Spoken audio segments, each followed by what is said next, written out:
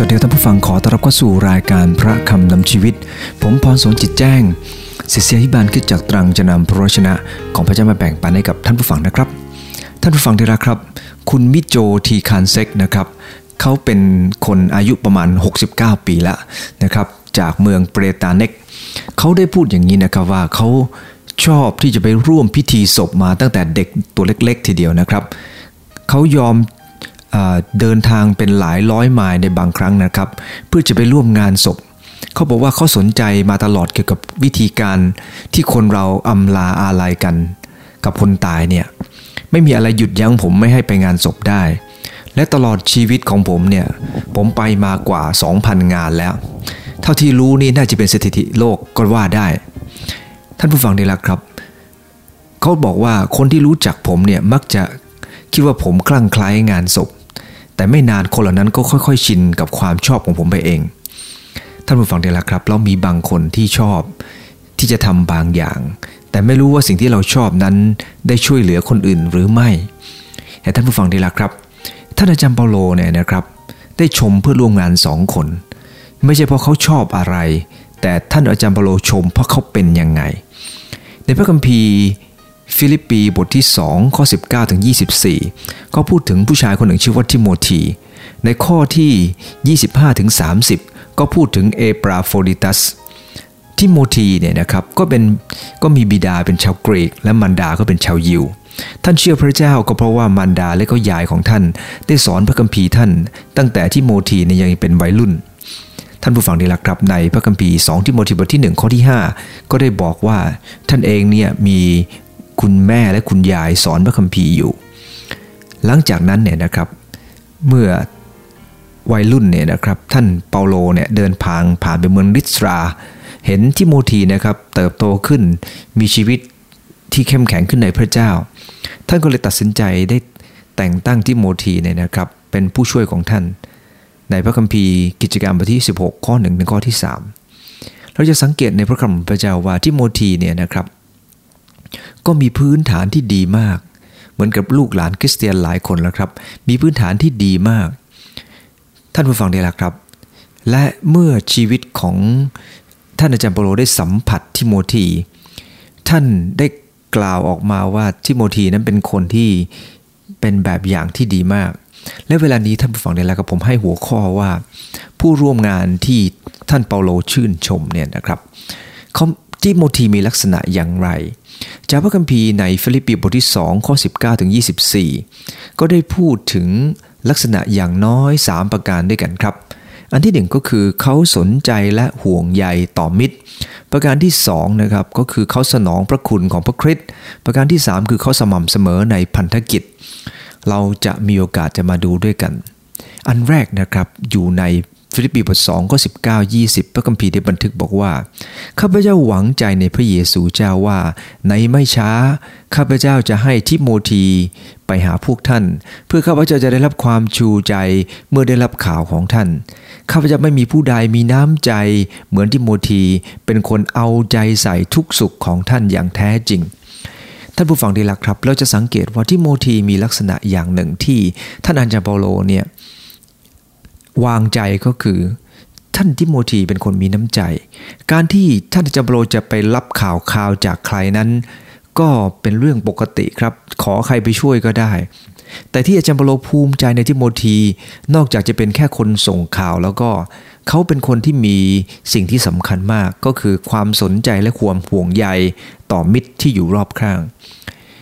มันเป็นแรงจูงใจที่ยอดเยี่ยมมากในการที่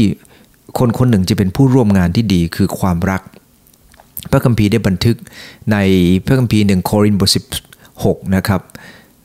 ได้กล่าวกับเราอย่างนี้นะครับว่าจงทำทุกสิ่งด้วยความรักนั่นคือสิ่งที่พระคัมภีร์ได้บันทึกนะครับว่า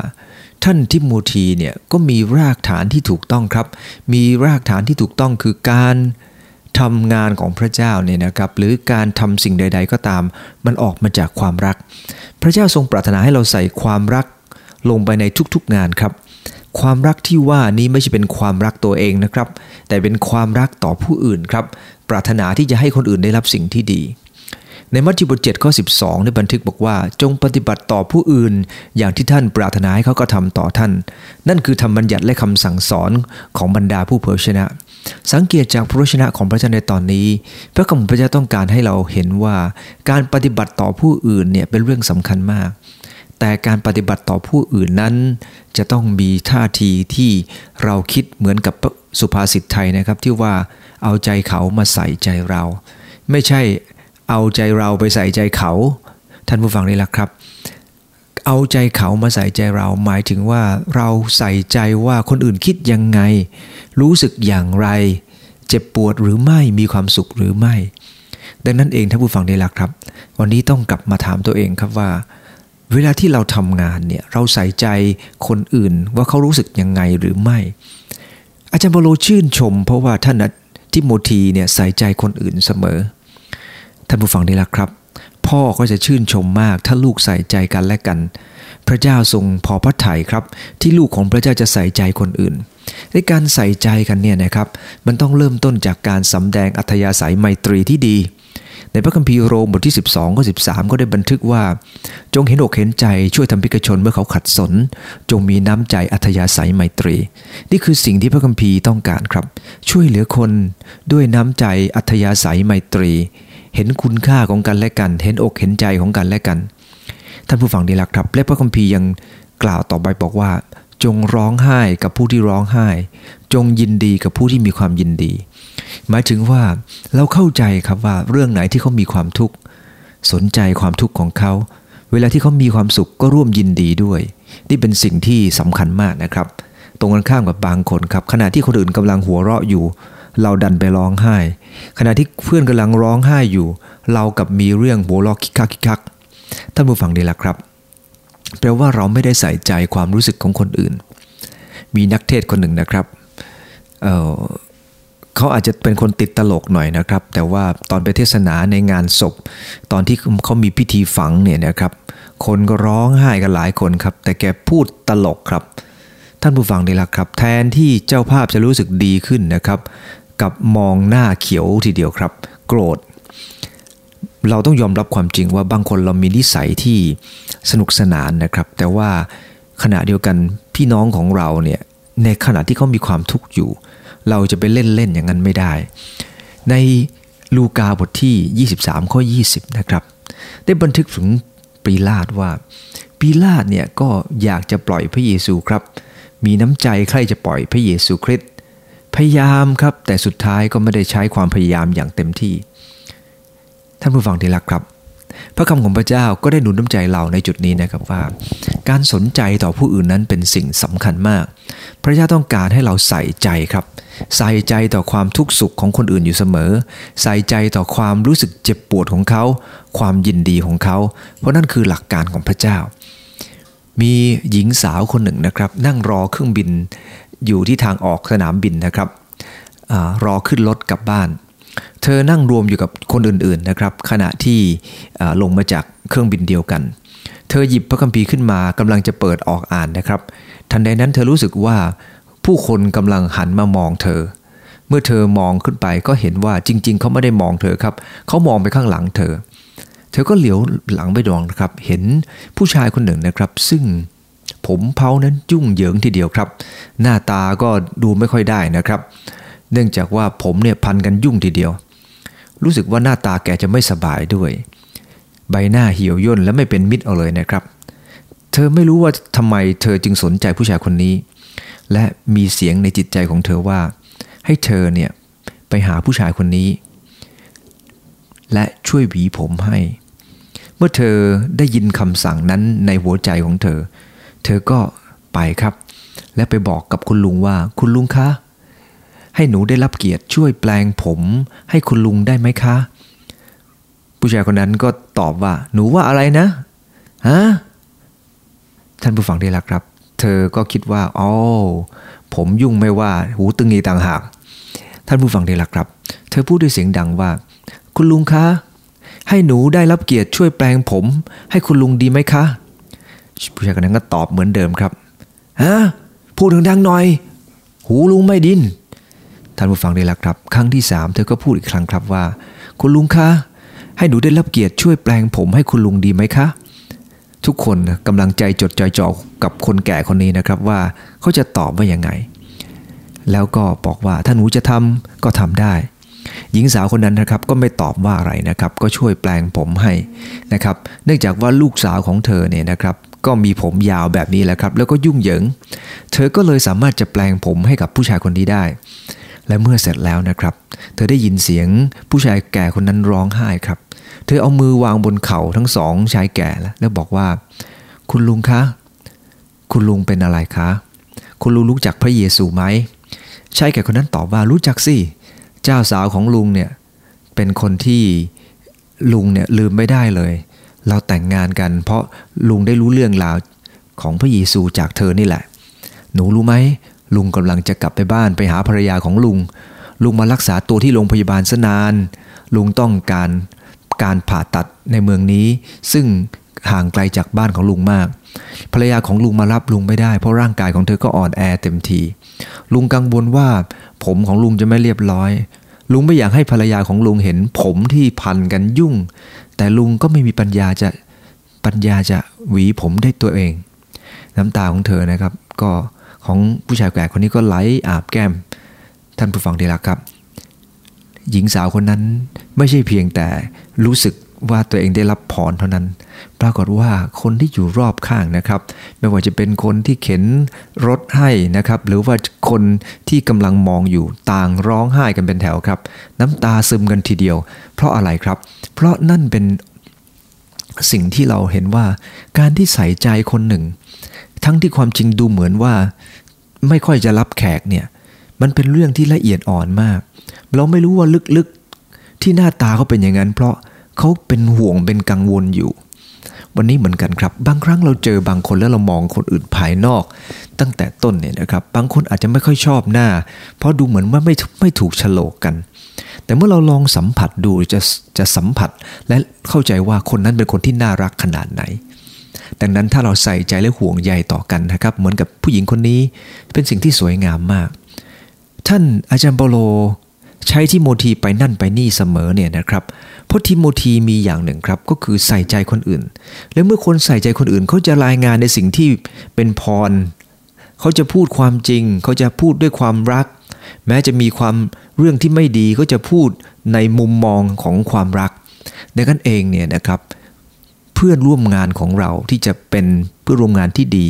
ก็ต้องเป็นคนที่มีหัวใจแบบนี้แล้วครับลองถามตัวเองดูว่าฉันเป็นผู้ร่วมงานที่ดีของคนอื่นหรือไม่ฉันใส่ใจและห่วงใยต่อคนอื่นหรือไม่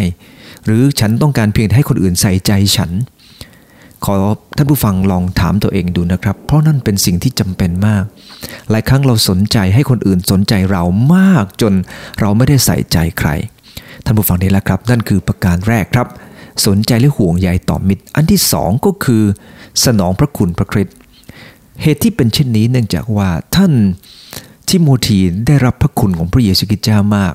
เหมือนเช่นเดียวกับที่ท่านอาจารย์เปาโลได้รับพระคุณของพระเจ้ามากคนเหล่านี้จึงมีความตั้งใจครับที่อยากจะสนองพระคุณของพระคริสต์ทำงานด้วยแรงจูงใจที่แห่งความกตัญญูทำงานด้วยแรงจูงใจเพื่อ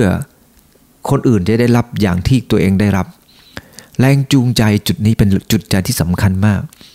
ท่านผู้ฟังที่รักครับต้องกลับมาถามตัวเองเหมือนกันอีกว่าเมื่อเราทำสิ่งใดก็ตามเนี่ยนะครับแรงจูงใจในการทำงานของเรามันมีรากฐานตรงไหนรากฐานของพวกเขาคือความกตัญญูรู้คุณเขาทำเพราะเขาได้รับสิ่งที่ดีเขาตอบสนองเพราะเขาได้รับสิ่งที่ยิ่งใหญ่จากพระเจ้าวันนี้เมื่อได้รับสิ่งที่ดีเราควรจะแบ่งปันสิ่งที่ดีท่านผู้ฟังนี่แหละครับเมื่อลูกน้องได้รับสิ่งที่ดีจากนายจ้างควรจะทำสิ่งที่ดีให้กับนายจ้างเมื่อเราได้รับสิ่งที่ดีจากพ่อแม่เราทำสิ่งที่ดีเหล่านั้นเพื่อตอบสนองพระคุณของพ่อแม่สำหรับท่านทิโมธีได้รับพระคุณจากพระเจ้าและท่านตอบสนองต่อพระคุณของพระคริสต์ครับพระคัมภีร์ในบทที่2ข้อ21ได้กล่าวว่าเพราะว่าคนอื่นย่อมแสวงหาผลประโยชน์ของตนเองไม่ได้แสวงหาผลประโยชน์ของพระคริสต์พระคัมภีร์ได้บันทึกบอกว่าคนอื่นแสวงหาเพื่อตัวเองไม่ได้หาเพื่อพระเยซูคริสต์แต่ท่านทิโมธีหาเพื่อพระคริสต์ลองตั้งคำถามตัวอีกครั้งครับโดยเฉพาะอย่างยิ่งคนที่ติดตามพระเจ้ามานานรวมทั้งนักเทศน์ทั้งหลายเราทำเพื่อผลประโยชน์ของตัวเอง รือทำเพื่อพระเยซูคริสต์ณวันนี้บางทีนะครับหนักอกหนักใจมากเห็นนักเทศน์จำนวนมากมายเห็นคนที่ทำงานของพระเจ้าจำนวนมากมายรวมทั้งที่อยู่ในองค์กรของคริสเตียนเราหาผลประโยชน์ของตัวเองมากเกินไปกว่าพระเยซูคริสต์หรือไม่เราใส่ใจกับสวัสดิการของเราจนเราลืมว่าพระเยซูคริสต์เจ้าได้ประทานพรให้กับเรามากมายแค่ไหนหรือไม่พระคัมภีร์ได้บันทึกบอกว่าพระองค์ได้ทรงวายพระชนเพื่อคนทั้งปวงเพื่อคนเหล่านั้นที่มีชีวิตอยู่จะไม่ได้อยู่เพื่อประโยชน์แก่ตัวเองอีกต่อไปแต่อยู่เพื่อพระองค์ผู้ทรงสิ้นพระชนและทรงเป็นขึ้นมาเพราะเห็นแก่เขาทั้งหลายพระองค์ไม่ต้องการให้เราเห็นประโยชน์ของตัวเองครับแต่หลายครั้งทีเดียวต้องยอมรับความจริงว่าความเห็นแก่ตัวของมนุษย์มันรุนแรงมากครับทำให้เรามองไม่เห็นคนอื่นบางครั้งยังมองไม่เห็นพระเจ้าทำในสิ่งที่พระองค์ทรงไม่พอพระทัยไม่สนใจว่าพระองค์ทรงรู้สึกอย่างไรทรงเจ็บปวดในพระทัยหรือไม่ท่านผู้ฟังที่รักครับพระเยซูคริสต์เจ้าทรงปรารถนาครับให้เราเรียนรู้จากการสนองพระคุณในพระคัมภีร์อพยพบทที่35เนี่ยนะครับก่อนที่ชาวยิวจะ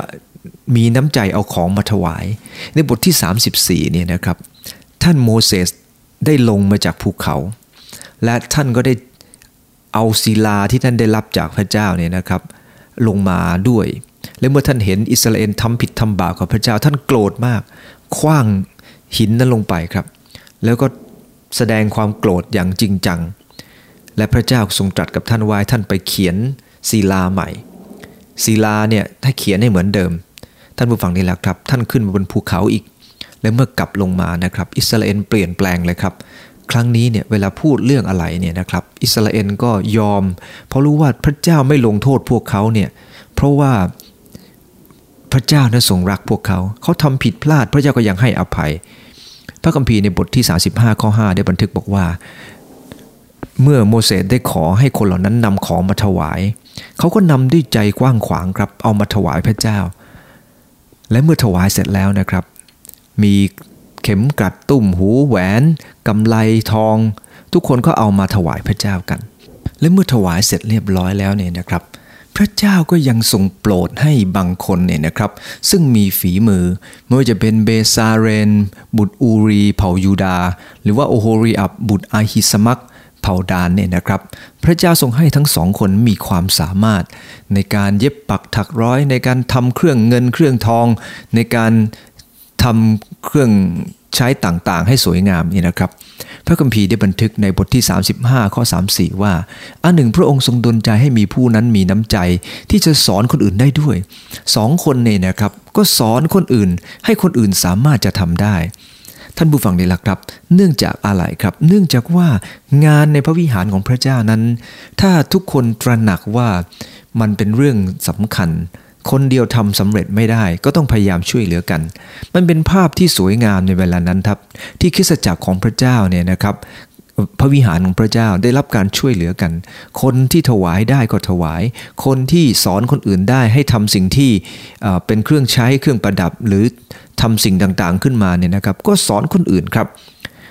บางคนอาจจะไม่มีกำลังถวายแต่มีกำลังที่จะสอนได้ในบางคนอาจจะมีทั้งกำลังและสอนได้ก็สอนแล้วก็ถวายด้วยมันก็จะเป็นภาพที่สวยงามในเวลานั้นมากทีเดียวครับท่านผู้ฟังที่รักครับและปัจจุบันเช่นเดียวกันถ้าคริสตจักรของพระเจ้าเนี่ยนะครับและหรือกลุ่มชนของเราสำนักงานของเราครอบครัวของเราเรามีอะไรที่ช่วยกันได้เราช่วยและมีอะไรที่สอนกันได้เราสอนอะไรที่แนะนำได้เราแนะนำบรรยากาศเหล่านี้นะครับ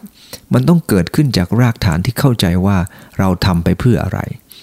คนเหล่านี้มีเป้าหมายถูกต้องครับทำไปเพื่อจะสนองพระคุณของพระเจ้าวันนี้เหมือนกันลองถามตัวเองเป้าหมายของเราคืออะไรทิโมธีสนองพระคุณพระคริสต์เราอาจจะมีเป้าหมายในชีวิตของเราคือเพื่อสนองพระคุณต่อสังคมต่อคนที่เรารักก็ได้นะครับแต่สำหรับคริสเตียนนั้นสิ่งสำคัญมากคือเราสนองพระคุณต่อพระเจ้าที่พระองค์ได้ทรงประทานชีวิตให้กับเราประทานสิ่งที่ดีรอบข้างให้กับเราขณะเดียวกันเมื่อเราเป็นคนของพระองค์เรามีคุณพ่อคุณแม่เรามีคนที่ดูแลเราหัวหน้าที่ดีเราก็ตอบสนองพระคุณด้วยเพราะพระเจ้าไม่ต้องการให้เราเป็นคนอกตัญญูครับ รั้งหนึ่งนะครับท่านเนหะมี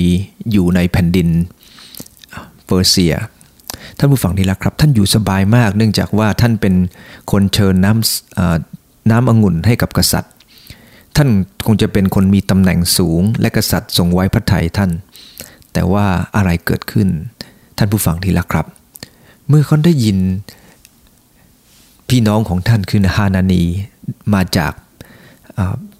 เยรูซาเล็มและมาบอกกับท่านว่าเมืองเยรูซาเล็มเป็นยังไงบ้างเวลานั้นแผ่นดิน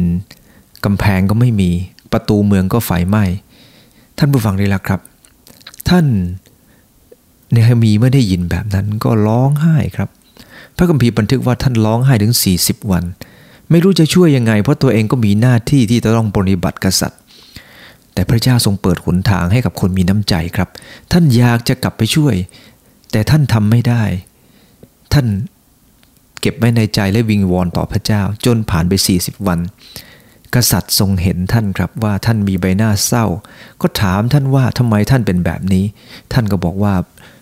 ท่านจะมีความสุขได้ยังไงเมื่อแผ่นดินของท่านเนี่ยประตูเมืองยังไม่ได้สร้างเลยกษัตริย์เนี่ยนะครับพอได้ยินดังนั้นเนี่ยนะครับก็ทรงอนุญาตครับให้ท่านกลับไปและท่านก็ได้ขอจากพระเจ้าว่าเวลานี้กษัตริย์ทรงอนุญาต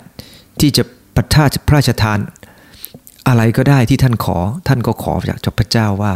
พระองค์ต้องการให้ข้าพระองค์ขออะไรท่านผู้ฟังได้รักครับและเมื่อท่านขอนั้นกษัตริย์ก็ให้มากมายครับและได้กลับไปและเพื่อจะสร้างกำแพงและกำแพงนั้นก็ถูกสร้างขึ้นมาอย่างรวดเร็วครับขณะเดียวกันพระคัมภีร์ได้บันทึกในเนหะมีบท4ข้อ6ว่าเราสร้างกำแพงขึ้นและกำแพงทั้งสิ้นก็ต่อสูงครึ่งหนึ่งแล้วเพราะประชาชนมีน้ำใจทำงานเราเริ่มต้นจากคนคนหนึ่งที่มีน้ำใจก็คือเนหะมีเมื่อได้ยินข่าวนะครับจากฮานานีพี่น้องของท่านก็มีน้ำใจและวิงวอนต่อพระเจ้าเมื่อท่านมีน้ำใจต่อพระเจ้าพระเจ้าก็ทรงประทานหนทางให้กับท่านมีโอกาสจะกลับมาและเมื่อท่านกลับมาแล้วท่านได้เล้าใจคนครับคนก็มีน้ำใจและช่วยกันกำแพงก็สร้างเสร็จใน52วันสิ่งเหล่านี้เราได้เห็นเนื่องจากคนเหล่านี้สนองพระคุณครับเขาสนองพระคุณต่อพระคริสต์เขามีเป้าหมายชัดเจนลองตั้งคำถามกับตัวเองบ่อยครั้งครับว่าณวันนี้อะไรคือเป้าหมายของเราเป้าหมายของเราสนองอะไรสนองตัวเองหรือสนองเป้าหมายที่ใหญ่กว่านั้นนะครับเช่นเดียวกับที่ท่านเนหะมีได้กระทำในพระคัมภีร์2โครินธ์บท8ข้อ10ครับพระคัมภีร์ได้บันทึกถึงเรื่องของคริสตจักรที่เมืองโครินธ์คริสตจักรที่เมืองโครินธ์นั้นวุ่นวายอยู่กับเรื่องของความสามารถของตัวเองเรื่องของประทานที่พระเจ้าประทานให้เป็นคริสตจักรที่มีเงินมีทองครับแต่จะประกอบการกุศลไม่เคยทำสำเร็จสักทีท่านเปาโลจึงได้กล่าวดุลน้ำใจคริสตจักรที่นั่นว่าข้าพเจ้าออกความคิดเห็นในเรื่องนี้ว่าเรื่องที่ท่านได้ตั้งต้นแต่ปีกลายมิใช่ตั้งต้นจากกระทำเท่านั้นแต่ว่ามีน้ำใจจากกระทำด้วยนั้นบัดนี้ก็ควรแล้วที่ท่านจะกระทำเรื่องนั้นให้สำเร็จเสียท่านผู้ฟังได้ละครับชีวิตของคนเราเนี่ยนะครับต้องทำตามพระทัยของพระเจ้าและสิ่งที่เราตั้งใจทำอะไรก็ตามเนี่ยนะครับอย่าเป็นความตั้งใจแบบนั้นก็คือตั้งใจแล้วตั้งใจเล่าตั้งอยู่กันนั่นอย่างเดียวครับเขาเรียกว่า planning วางแผนแล้วก็นิ่งๆซะไม่ต้องทำอะไรพระเจ้าต้องการให้เราเป็นคนที่วางแผนและก็ทำครับถ้า planning ไม่มีประโยชน์แล้วครับเพราะว่าแปลแล้วนิ่งๆเนี่ยไม่เกิดประโยชน์อะไรพระคัมภีร์บอกว่าเพราะถ้ามีน้ำใจพระองค์ทรงพอพระทัยจะรับตามที่ท่านมีไม่ใช่ตามที่ท่านไม่มี2โครินธ์บท8ข้อ12ได้บอกอย่างนั้นดังนั้นเองเมื่อเราจะทำสิ่งใดเพื่อสนองพระคุณของพระเยซูคริสต์ทำในสิ่งที่เรามีไม่ต้องรอให้เรามีสิ่งที่ไม่มีแล้วจึงจะทำท่านผู้ฟังนี่แหละครับทำเท่าที่เราสามารถทำได้จำเด็กคนนั้นได้ไหมครับเด็กคนนั้นมีขนมปัง5อันกับปลา2ตัวแล้วเขาก็รู้ว่าคนกำลังหิวมากมายเขาก็ได้เอาขนมปัง5อันกับปลา2ตัวให้กับพระเยซูคริสต์เท่าที่เขามีแล้วพระเจ้าก็อวยพระพรสิ่งมากมายนั้นให้คน 5,000 คนได้รับพรจากชุมเขาถามว่าเขาทำเพราะอะไรผมเชื่อว่าเด็กคนนั้นเนี่ยนะครับคงอยากจะให้สิ่งเล็กๆของเขากับพระเยซูคริสต์เท่านั้นเองเขาอยากจะให้พระองค์ได้ทรงเสวยจากสิ่งที่เขามี เขาได้ให้สิ่งเล็กน้อยแต่เมื่ออยู่ในหัตถ์ของพระองค์สิ่งเล็กน้อยก็เกิดผลมากเด็กคนนั้นทำเพราะพระคริสต์สนองพระคุณของพระองค์ที่เขาได้เรียนพระคำของพระองค์เจ้ามาเป็นเวลาหลายวันเด็กเล็กคนหนึ่งก็มีหัวใจแบบนั้นได้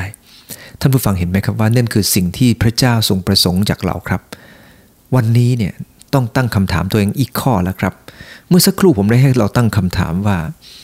เมื่อเราเป็นผู้ร่วมงานเนี่ยเราใส่ใจคนอื่นไหมสิ่งที่สองเนี่ยเป้าหมายของเราคืออะไรถ้าเป้าหมายของเราไม่ถูกต้องเป้าหมายของเราคือเพื่อตัวเองวันนี้ต้องปรับมุมมองแล้วล่ะครับถ้าเป้าหมายของเราเพื่อตัวเองไม่ได้ใหญ่กว่าตัวเองแล้วก็วันนี้มันน่าสงสารทีเดียวครับนะครับประการที่3ก็คือสม่ำเสมอครับสิ่งที่เขาทำคือสม่ำเสมอไม่ใช่ออกมาจากค่ายที่อบรมฟื้นฟูจริยธรรมโอ้โหร้อนรนอย่างกับไฟลงมาจากสวรรค์ทีเดียวแล้วบางคนเนี่ยนะครับสิ่งที่พระคัมภีร์ต้องการคือการรักษาไฟแต่วันนี้หลายคนต้องไปรับไฟอยู่เสมอครับพระคัมภีร์ให้ไปรักษาไฟเลวีนิติบท6ข้อ12เนี่ยบางคนต้องรับแต่ไฟครับไม่เคยรักษาไว้เลยนะครับรับอย่างเดียวจริงๆพระคัมภีร์ให้เรารักษานะครับไม่ใช่ไปรับเพราะเราได้รับไฟจากพระเจ้าอยู่แล้วนะครับแต่ต้องรักษามันไว้นะครับแต่การรักษานั้นจะต้องเอาขี้เถ้าออกไปในเลวีนิติบท6ข้อ12บอกว่าต้องจัดฟืนทุกเช้าเลี้ยงให้มีระเบียบรักษาไฟอย่าให้ขาดให้เผาเครื่องสันติบูชาบนนั้นทุกวันหลายครั้งทีเดียวที่หลายคนหมดเรี่ยวหมดแรงไม่สามารถทำอะไรเพื่อพระเจ้าได้เพราะไม่รักษาไฟนี่แหละครับแต่ท่านทิโมธีทำอย่างไงในฟิลิปปีบท2ข้อ22ได้บันทึกอย่างนี้นะครับว่าแต่ท่านคงจะรู้จักคุณค่าของทิโมธีดีแล้วว่าเขาได้รับใช้ร่วมกับพระเจ้าเหมือนกับบุตรรับใช้บิดาพวกเขาเห็นตลอดเวลาว่าทิโมธีเป็นคนที่มั่นคงตลอดเวลาเหมือนกับลูกที่ทำดีต่อพ่อแม่ท่านผู้ฟังดีละครับแรงจูงใจของทิโมธีถูกต้องครับและก็ทำอย่างสม่ำเสมอแต่หลายคนนั้นเริ่มต้นก็ดีแต่จบไม่ค่อยดีเริ่มต้นอาจจะทุ่มเทแต่ว่าจบลงอย่างไม่จริงจังทิโมธีได้รับใช้พระเจ้า